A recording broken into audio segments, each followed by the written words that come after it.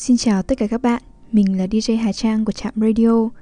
Chào mừng các bạn đã đến với chương trình Radio Văn học được phát sóng vào tối thứ năm hàng tuần trên các kênh SoundCloud và Spotify của Trạm Radio. Tháng 5 sắp qua và tháng 6 đang tới, chẳng mấy chốc ngày Quốc tế Thiếu nhi mùng 1 tháng 6 đã đến rồi. Để kỷ niệm ngày này, trong Trạm Radio số 44 hôm nay, mời các bạn thính giả cùng Hà Trang tham gia thảo luận về văn học trẻ em. Khách mời trong radio hôm nay không ai khác chính là người quen của chương trình, nhà thơ Thụy Anh. Rất cảm ơn chị Thụy Anh đã nhận lời mời quay trở lại với Trạm Radio trong số 44 ngày hôm nay. Vâng, xin chào Hà Trang. Chào các thính giả của chương trình Trạm Radio tối nay. Tôi rất vui là được đến Trạm qua chương trình của ngày Tết Thiếu Nhi. Xin cảm ơn Hà Trang để có cơ hội trở lại với những ký ức thơ bé. Ngay lập tức khi Hà Trang mời tôi đến chương trình này vào ngày hôm nay thì trong trí nhớ của tôi lại vang lên những câu thơ. Mùng 1 tháng 6, Tết của thiếu nhi, mẹ đưa em đi mua quà mậu dịch. Và ngoài quà mậu dịch ra thì ngày ấy tôi và cậu em còn bé thường được tặng sách Kim Đồng, sách của nhà xuất bản Cầu Vồng nữa. Từ những đất rừng phương Nam, Tảng Sáng, quê nội, phía núi bên kia, chú bé Ticolo, người quản tượng và con voi chiến sĩ, hay tuổi thơ dữ dội, cho đến ông tướng của tôi, Timur và đồng đội, chú bé trong vali, bột mì Vĩnh Cửu, rồi tuổi 17. Tất cả những cuốn sách đó đã làm nên tuổi thơ của tôi và có thể nói là làm nên tôi bây giờ. Cho nên là khi chúng ta nói đến văn học thiếu nhi, cổ vũ cho văn học thiếu nhi chính là nói đến tuổi thơ và cổ vũ đồng hành với tuổi thơ vậy. Xin một lần nữa cảm ơn Hà Trang đã mời tôi đến một cái chuyên đề thú vị như thế này. Trước khi đi sâu thì có lẽ Hà Trang muốn hỏi ý kiến của chị về định nghĩa văn học thiếu nhi. Câu hỏi thì nghe có vẻ buồn cười, nhưng nếu các bạn thính giả để ý thì văn học thiếu nhi là thể loại duy nhất mà người viết không thuộc tệp người đọc. Nói đơn giản hơn là người lớn viết cho trẻ em, chứ không phải là người lớn viết cho người lớn. Tất nhiên, có rất nhiều trường hợp đối tượng tác giả nhắm tới là trẻ em, nhưng thực tế tác phẩm lại được nhiều người lớn đón nhận. Ví dụ như Vừa nhắm mắt vừa mở cửa sổ của Nguyễn Ngọc Thuần. Theo chị thì có thể định nghĩa văn học thiếu nhi dựa vào đối tượng độc giả hay không? Vâng, có chứ Hà Trang. Tôi cho rằng đối tượng độc giả là một tiêu chí quan trọng để chúng ta định nghĩa văn học thiếu nhi. Văn học thiếu nhi hay là các tác phẩm viết cho thiếu nhi, đối với tôi đó là một cách đặc biệt để phản ánh cuộc sống thông qua cái nhìn của trẻ thơ, từ đó có ảnh hưởng nhất định đến sự tiếp nhận thế giới của trẻ. Nếu như trước đây người ta không có khái niệm này, không có khái niệm văn học thiếu nhi là bởi vì người ta viết mà không nghĩ đến đối tượng trẻ em. Cũng có rất nhiều tác phẩm viết cho người lớn mà trẻ con đọc cũng rất thích. Và cho đến sau này thì mặc nhiên được công nhận đó là những tác phẩm kinh điển cho thiếu nhi. Nhưng mà cái thời đó thì người ta vẫn cho rằng vẫn coi trẻ em như những phiên bản chưa trưởng thành của người lớn, hoặc coi trẻ là những sinh vật ngô nghê cần được dạy bảo. Cho nên sách riêng cho trẻ chủ yếu là sách để học tập thôi.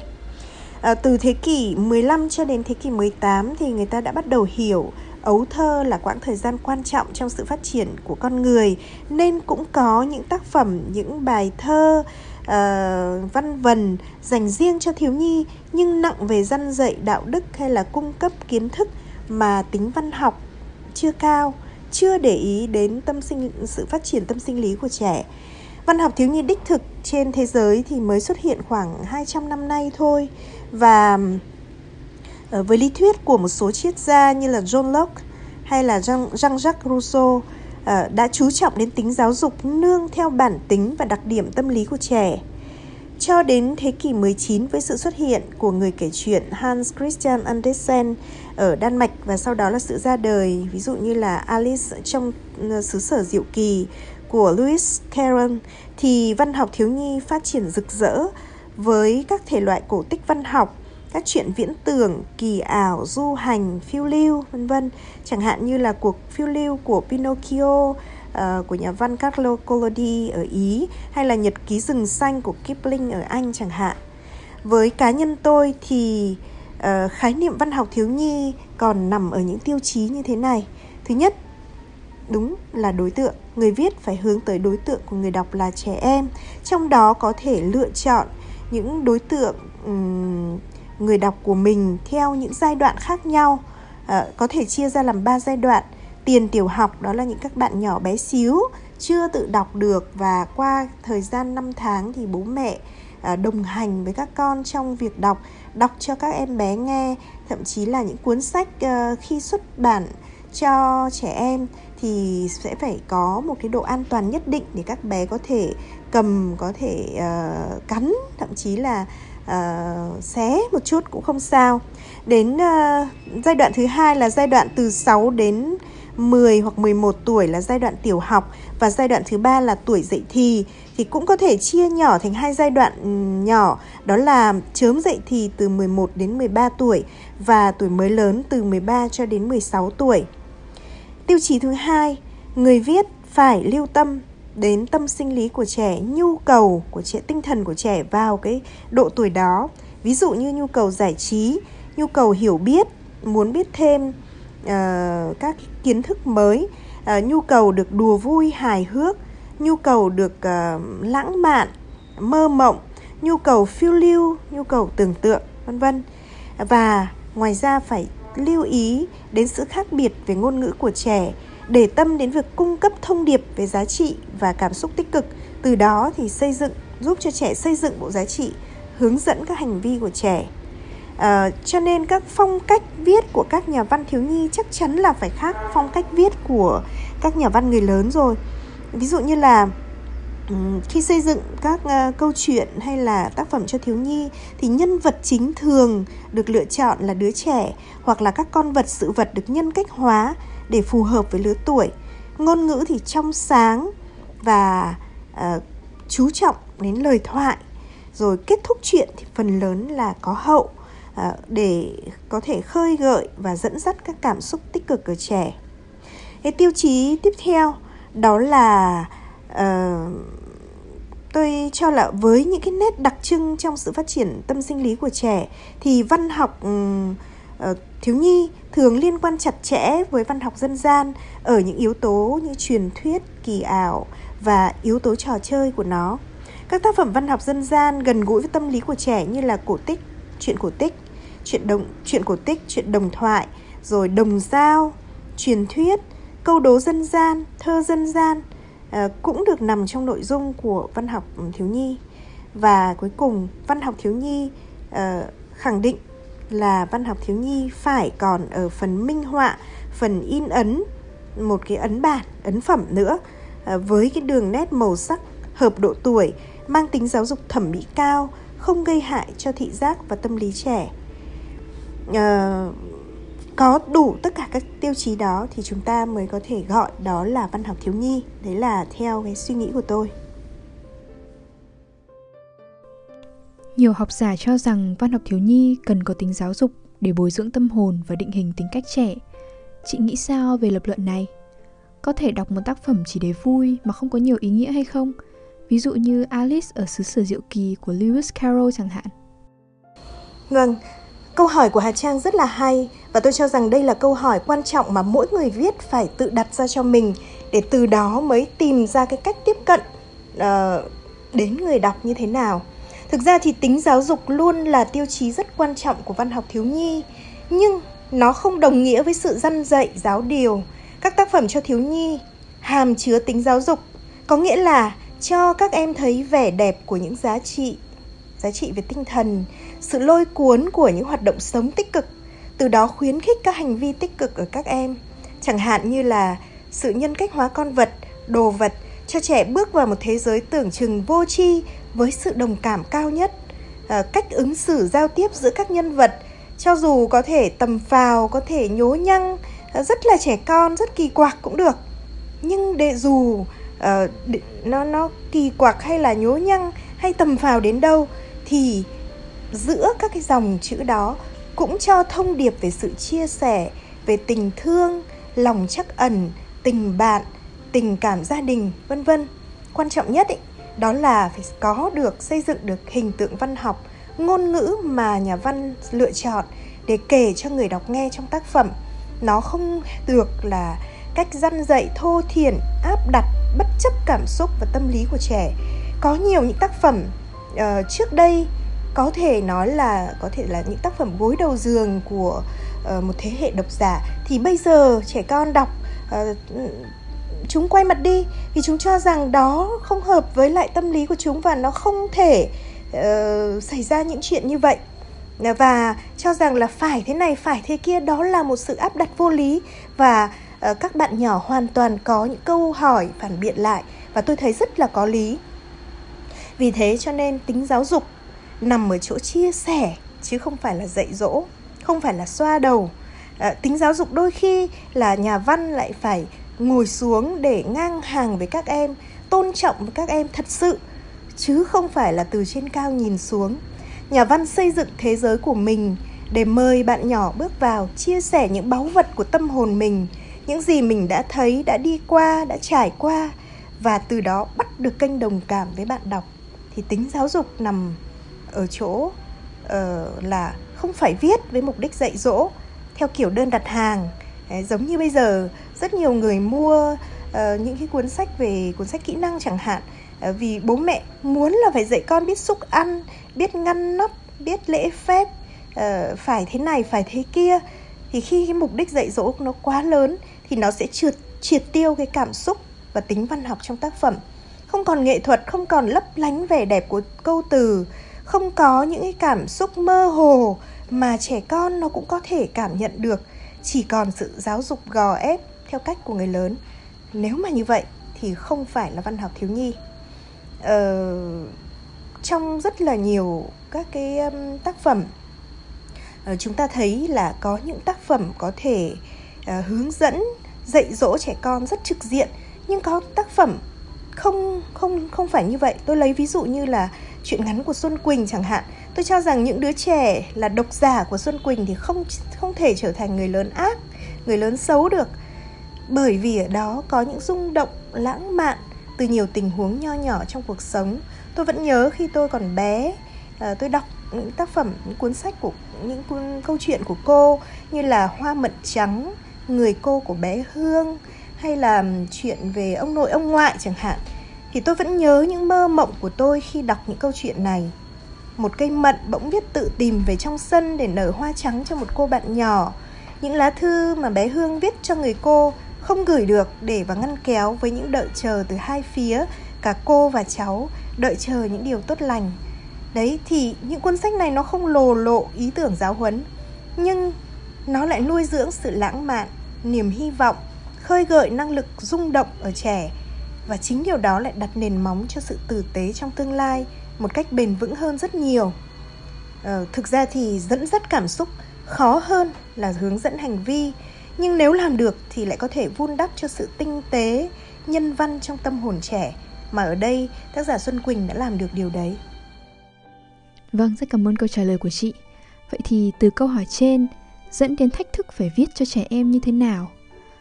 Có một thực tế rằng các tác phẩm thiếu nhi được đọc lại rất nhiều lần, không chỉ bởi trẻ em mà còn bởi người lớn. Điều này thì có ảnh hưởng như thế nào đến cách viết những tác phẩm này theo chị?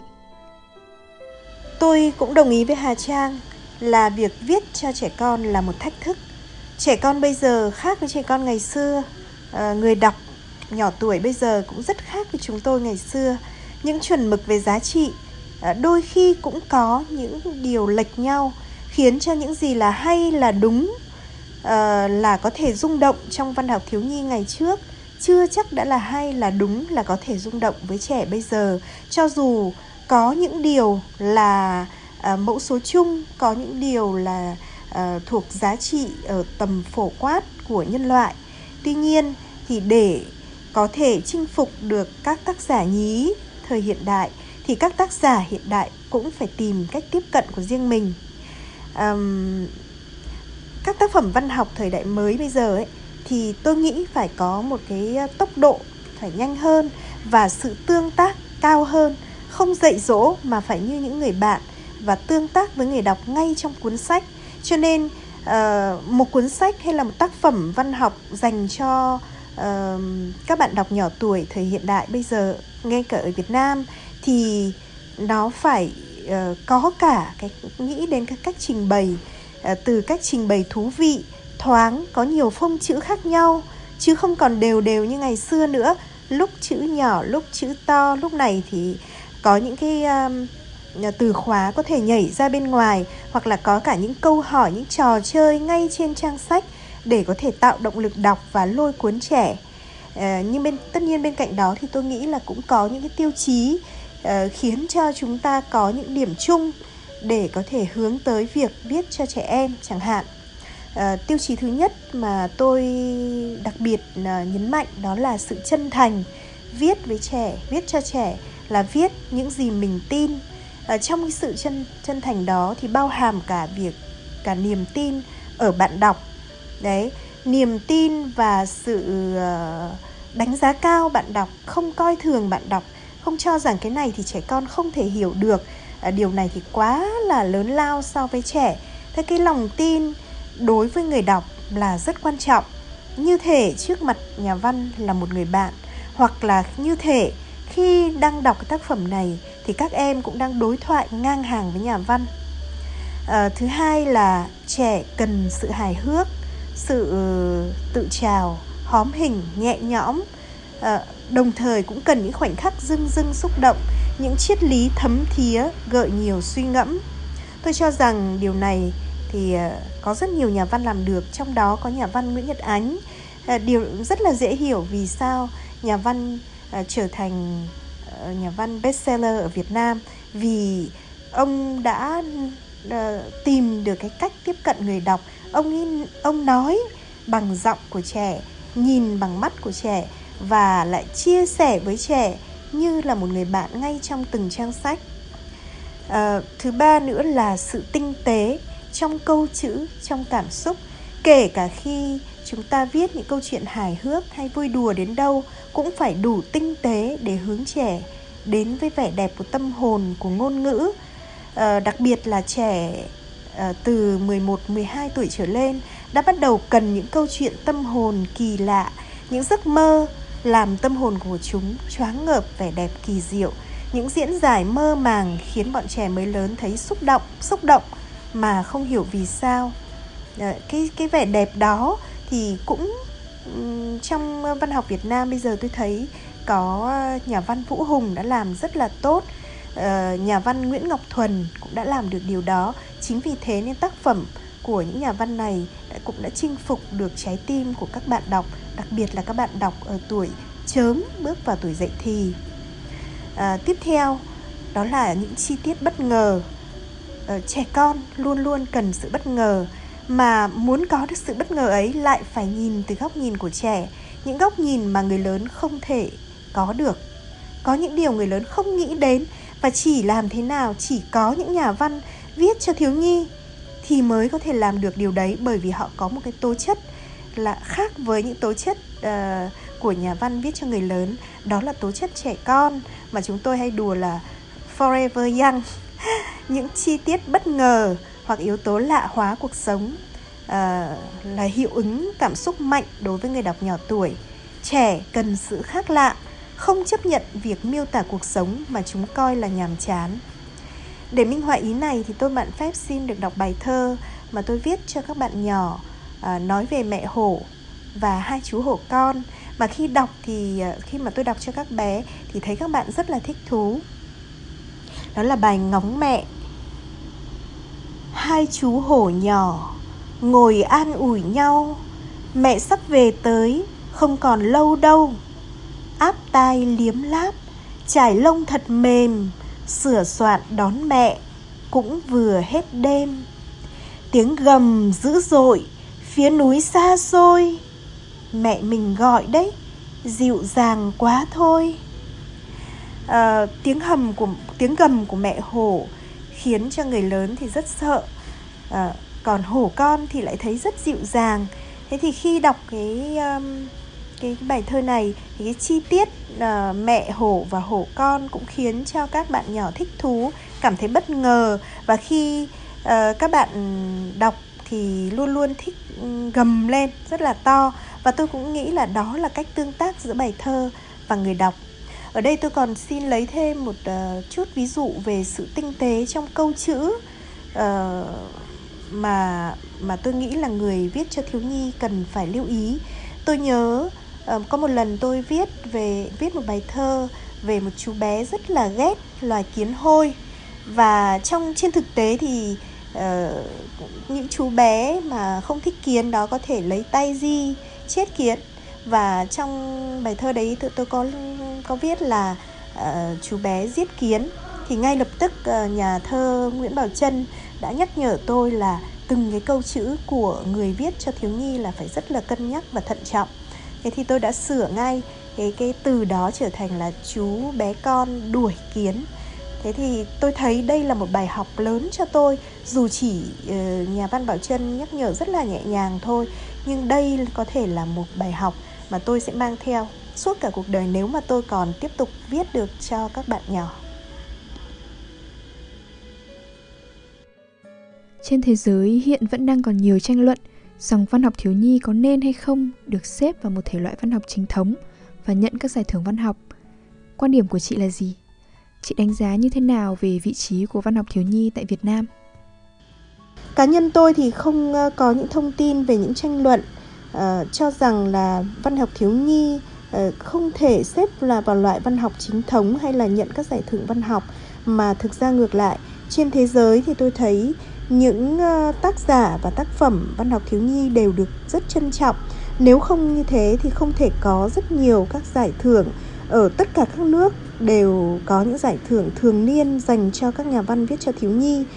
Chẳng hạn như là giải thưởng Cây Bao Bát Vàng là giải thưởng thường niên dành cho các nhà văn châu Phi viết cho thiếu nhi, giải thưởng của Hội đồng sách thiếu nhi ở Australia, rồi giải thưởng tưởng niệm Carlo Palanca ở Philippines dành cho các tác phẩm viết cho thiếu nhi ở Philippines từ năm 1989.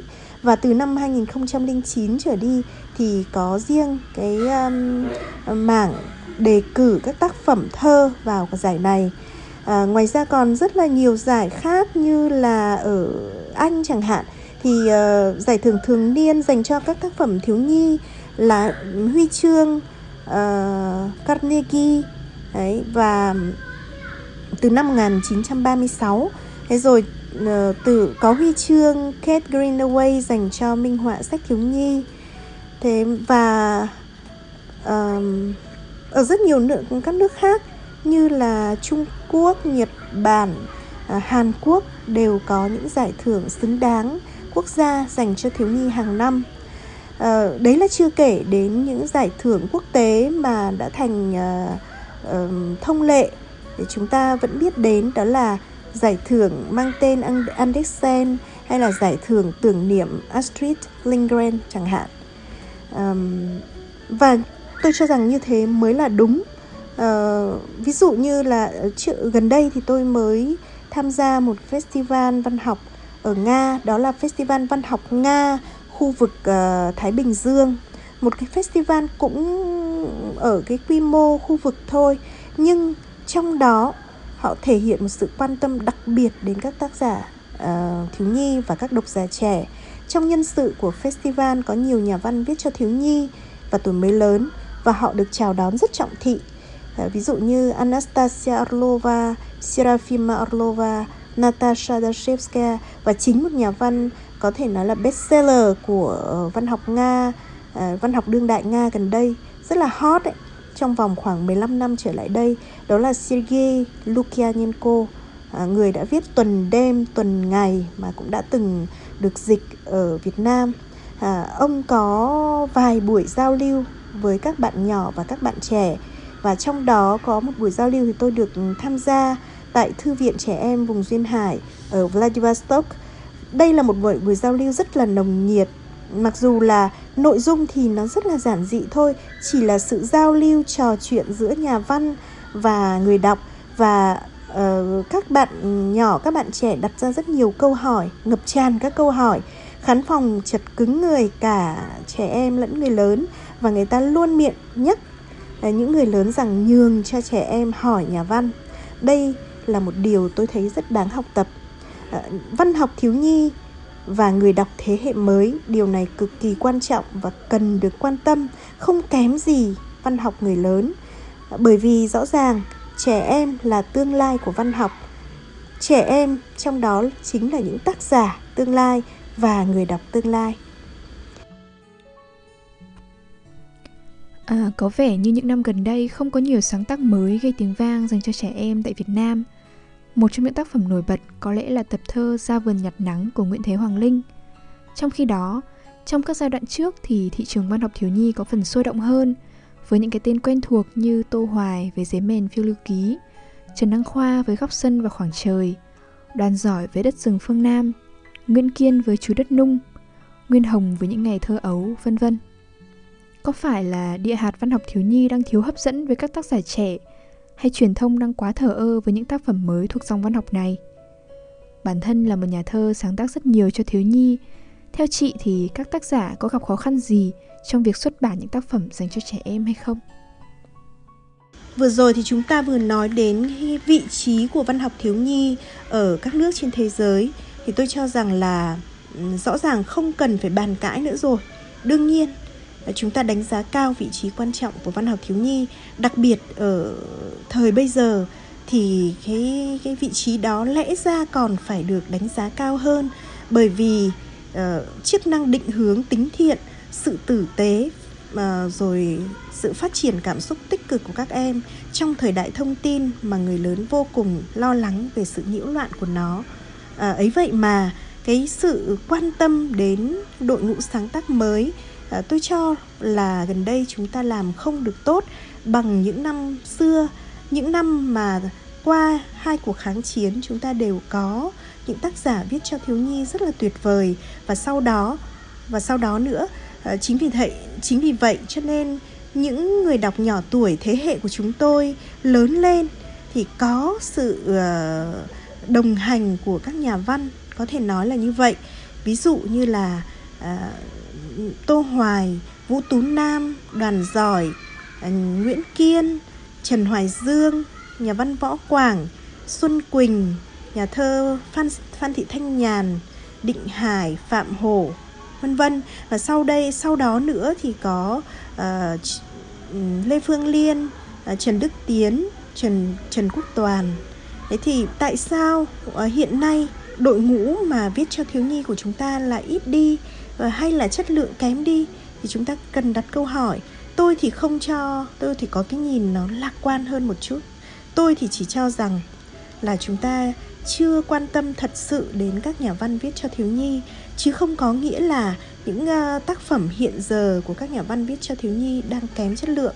Cái số lượng của chúng ta đang còn ít. Bây giờ phải đặt một số các cái câu hỏi ngược lại như thế này.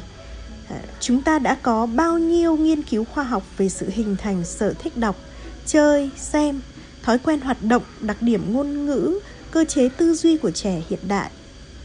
Những cái nghiên cứu đó sẽ hỗ trợ các nhà văn hiện đại rất nhiều.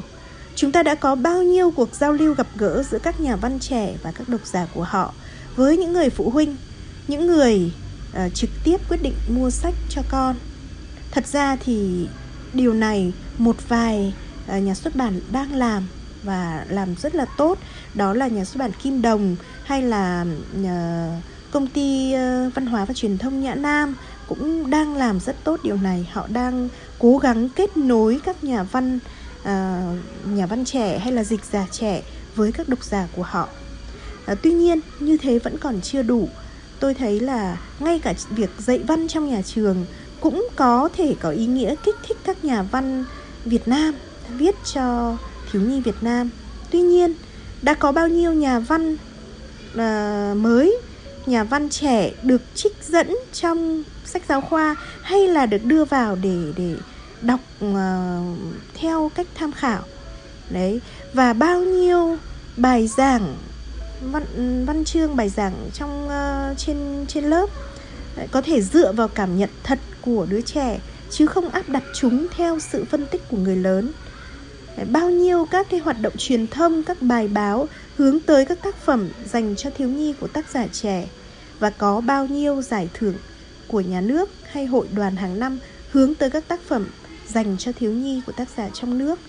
Rồi lại có bao nhiêu cuộc giao lưu giữa các tác giả trẻ và những người đi trước giữa họ và các nhà văn thiếu nhi quốc tế với những vấn đề thuần túy chuyên môn. Bao nhiêu người trong số họ từng được nhận các học bổng, học những khóa học ngắn hạn trong nước và ngoài nước về lý luận hay là kỹ năng viết cho thiếu nhi. Tôi nghĩ là phải trả lời được những câu hỏi đấy thì chúng ta mới biết hiện nay Việt Nam thật sự có quan tâm đến mảng văn học thiếu nhi không, và chúng ta mới có thể đòi hỏi giết sóng tức là xây dựng được một cái đội ngũ nhà văn phong phú như ngày trước. Thế thì giống như là tôi có nói về giải thưởng văn học cũng thế thôi. Giải thưởng văn học hiện nay dành cho các tác phẩm thiếu nhi rất là ít. Giải thưởng chính thống thì gần như hàng năm là không có, mà đây chỉ có những cái giải thưởng nho nhỏ của một vài các cơ quan đoàn thể hay là những đơn vị, thậm chí là ở nước ngoài. Thế còn năm 2017, nhà văn Vũ Hùng được giải thưởng của Hội Nhà văn Việt Nam với 18 cái tác phẩm của mình. Nhưng đây cũng chỉ là một cái động thái rất là nhỏ và chưa trở thành giải thưởng hàng năm để có sự khuyến khích thật sự nồng nhiệt đối với các nhà văn viết cho thiếu nhi ở Việt Nam. Tuy vậy thì tôi thấy hiện nay đội ngũ sáng tác cho dù chưa được như mong muốn, cho dù chưa được nhiều như mong muốn và dài hơi như mong muốn, nhưng họ vẫn đang làm việc rất cần cù. Bên cạnh những cây bút đã thành danh trong lĩnh vực này như là Nguyễn Nhật Ánh, Trần Đức Tiến, Lê Phương Liên, Trần Quốc Toàn, thì có những cái tên mà bạn đọc đã rất nhớ như Nguyễn Ngọc Tư, Nguyễn Ngọc Thuần.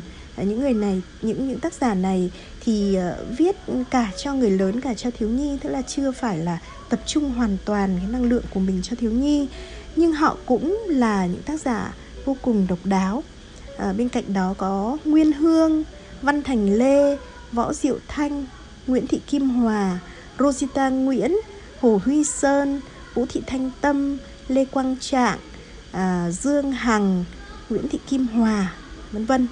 Thì tôi nghĩ đội ngũ như thế không phải là quá ít, nhưng họ cần được để ý đến, họ cần được hỗ trợ, họ cần được vinh danh, thì để có một cái cơ sở làm sao mà khiến cho họ có thể dành toàn tâm toàn ý, lấy cái sự nghiệp viết cho thiếu nhi là sự nghiệp sáng tác của mình thì rất tuyệt vời. Vâng, rất cảm ơn chị Thị Anh.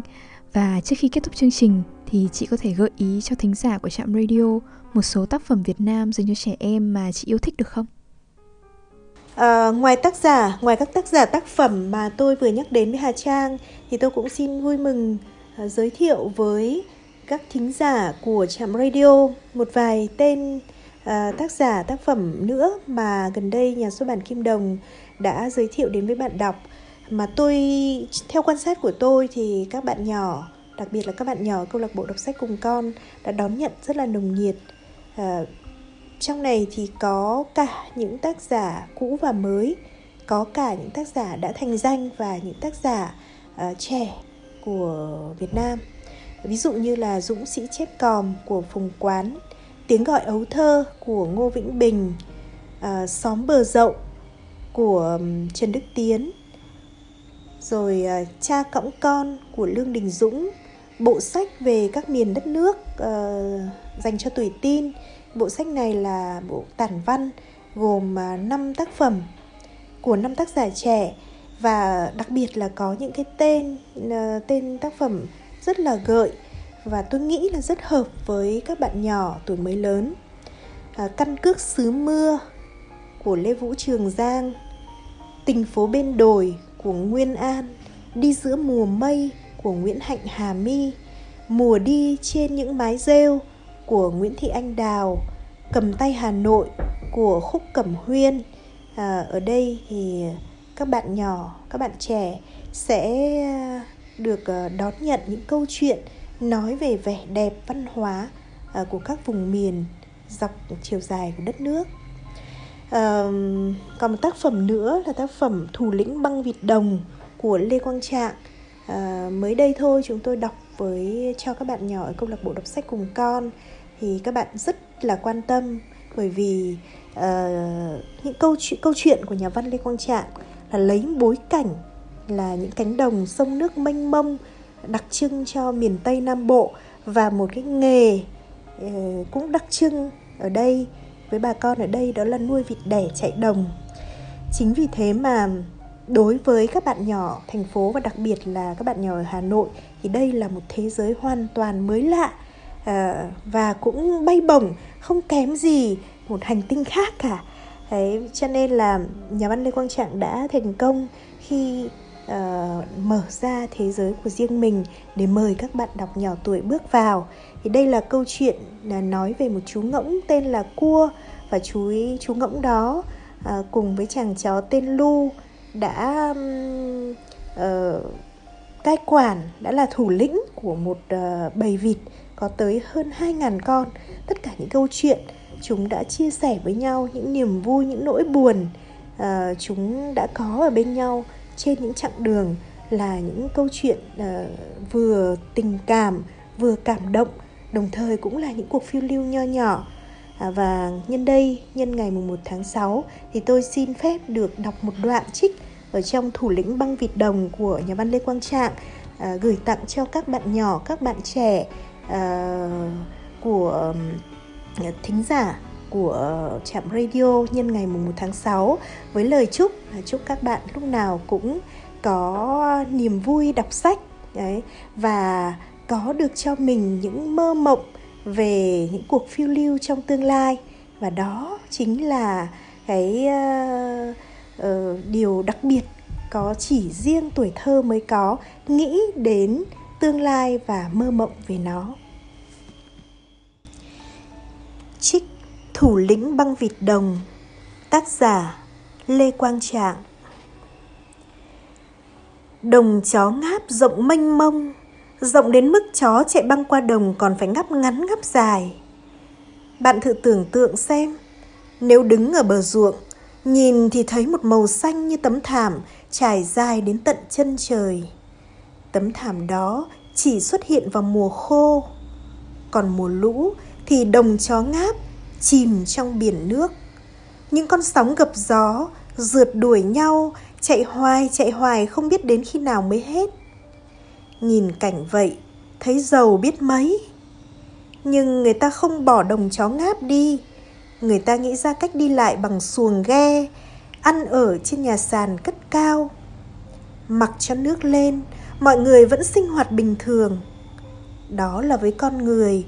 Còn với loài vật thì sàn nhà thoáng mát ấy là thiên đường, nhất là những anh em trong loài gia cầm. Không biết từ bao giờ người ta đã mặc định dưới sàn nhà là nơi gà và ngỗng sống chung. Nơi này gió đồng thổi lồng lộng mát. Mỗi lần có cơn gió bay qua, bác gà trống đầu đàn đứng lâng lâng khoái chí. Dáng bác oai vệ như vị tướng giữa trận mạc. Gió thổi ào ào, chiến bào phấp phới bay. Tấm nhung y sặc sỡ có dịp lòe bọn gà trống tơ và làm mê lòng mấy nàng gà mái. Nhưng sự oai phong đó đối với loài ngỗng chúng tôi thì không nhằm nhò gì. Ngỗng được chủ nhà coi ngang hàng với vị chủ tướng hay chạy lông nhông là chó. Từ ngày chó Mực anh dũng hy sinh vì bị bọn cẩu tặc hành quyết, người trong xóm đồn rằng mỗi lần đi ngang ngôi nhà sàn cao ráo đó đều nghe tiếng chó vu vơ sủa ở ngọn cây. Về đến nhà thì thấy chân bầm một vết đỏ tròn tía. Họ nói vết bầm đó là do ma chó cắn. Có người nói rằng hồn của chó Mực nặng quá nên còn vương vất đâu đây. Nhà có công việc sau vườn, chạy ra chạy vào, nhiều lúc khách hoặc trộm đến viếng thăm không ai hay biết. Thấy vậy, cả nhà dự định tuyển thêm một bạn chó về chăm lo việc cửa nẻo, báo động khi có người lạ. Nhưng bà chủ nhà nói, thôi đừng nuôi chó nữa. Mỗi lần chó mất, thằng con 9 tuổi khóc ròng mấy ngày trời, không chịu ăn cơm, thấy giàu. Vậy là có ngay ý kiến rất khả quan mà lại cực kỳ hay ho, nuôi ngỗng. Rất đúng, loài ngỗng chúng tôi giữ nhà là hết chỗ chê. Đức tính trung thành và cần cù, tiếng kêu oang oác, cùng dáng đi oai vệ và từ tốn, rất đáng mặt tướng lĩnh canh giữ cửa nhà. Vậy là đôi ngỗng được tuyển từ chợ huyện về, nhận nhiệm vụ cao cả, thủ lĩnh bảo vệ tư gia. Bạn biết không, 2 ngài thủ lĩnh ấy chính là cha và mẹ của tôi. Vâng, rất cảm ơn nhà thơ Thụy Anh về buổi thảo luận hết sức bổ ích. Hà Trang hy vọng rằng qua buổi nói chuyện ngày hôm nay, các bạn thính giả đã có một cái nhìn bao quát và sâu rộng hơn về văn học thiếu nhi ở Việt Nam và trên thế giới. Và các bố mẹ cũng đừng quên tham khảo những gợi ý của chị Thụy Anh để làm quà mùng 1 tháng 6 cho các bé nhé. Đêm đã khuya, thời lượng của chương trình đến đây là kết thúc. Xin chân thành cảm ơn các bạn thính giả đã chú ý lắng nghe. Chúc các bạn một đêm ngon giấc.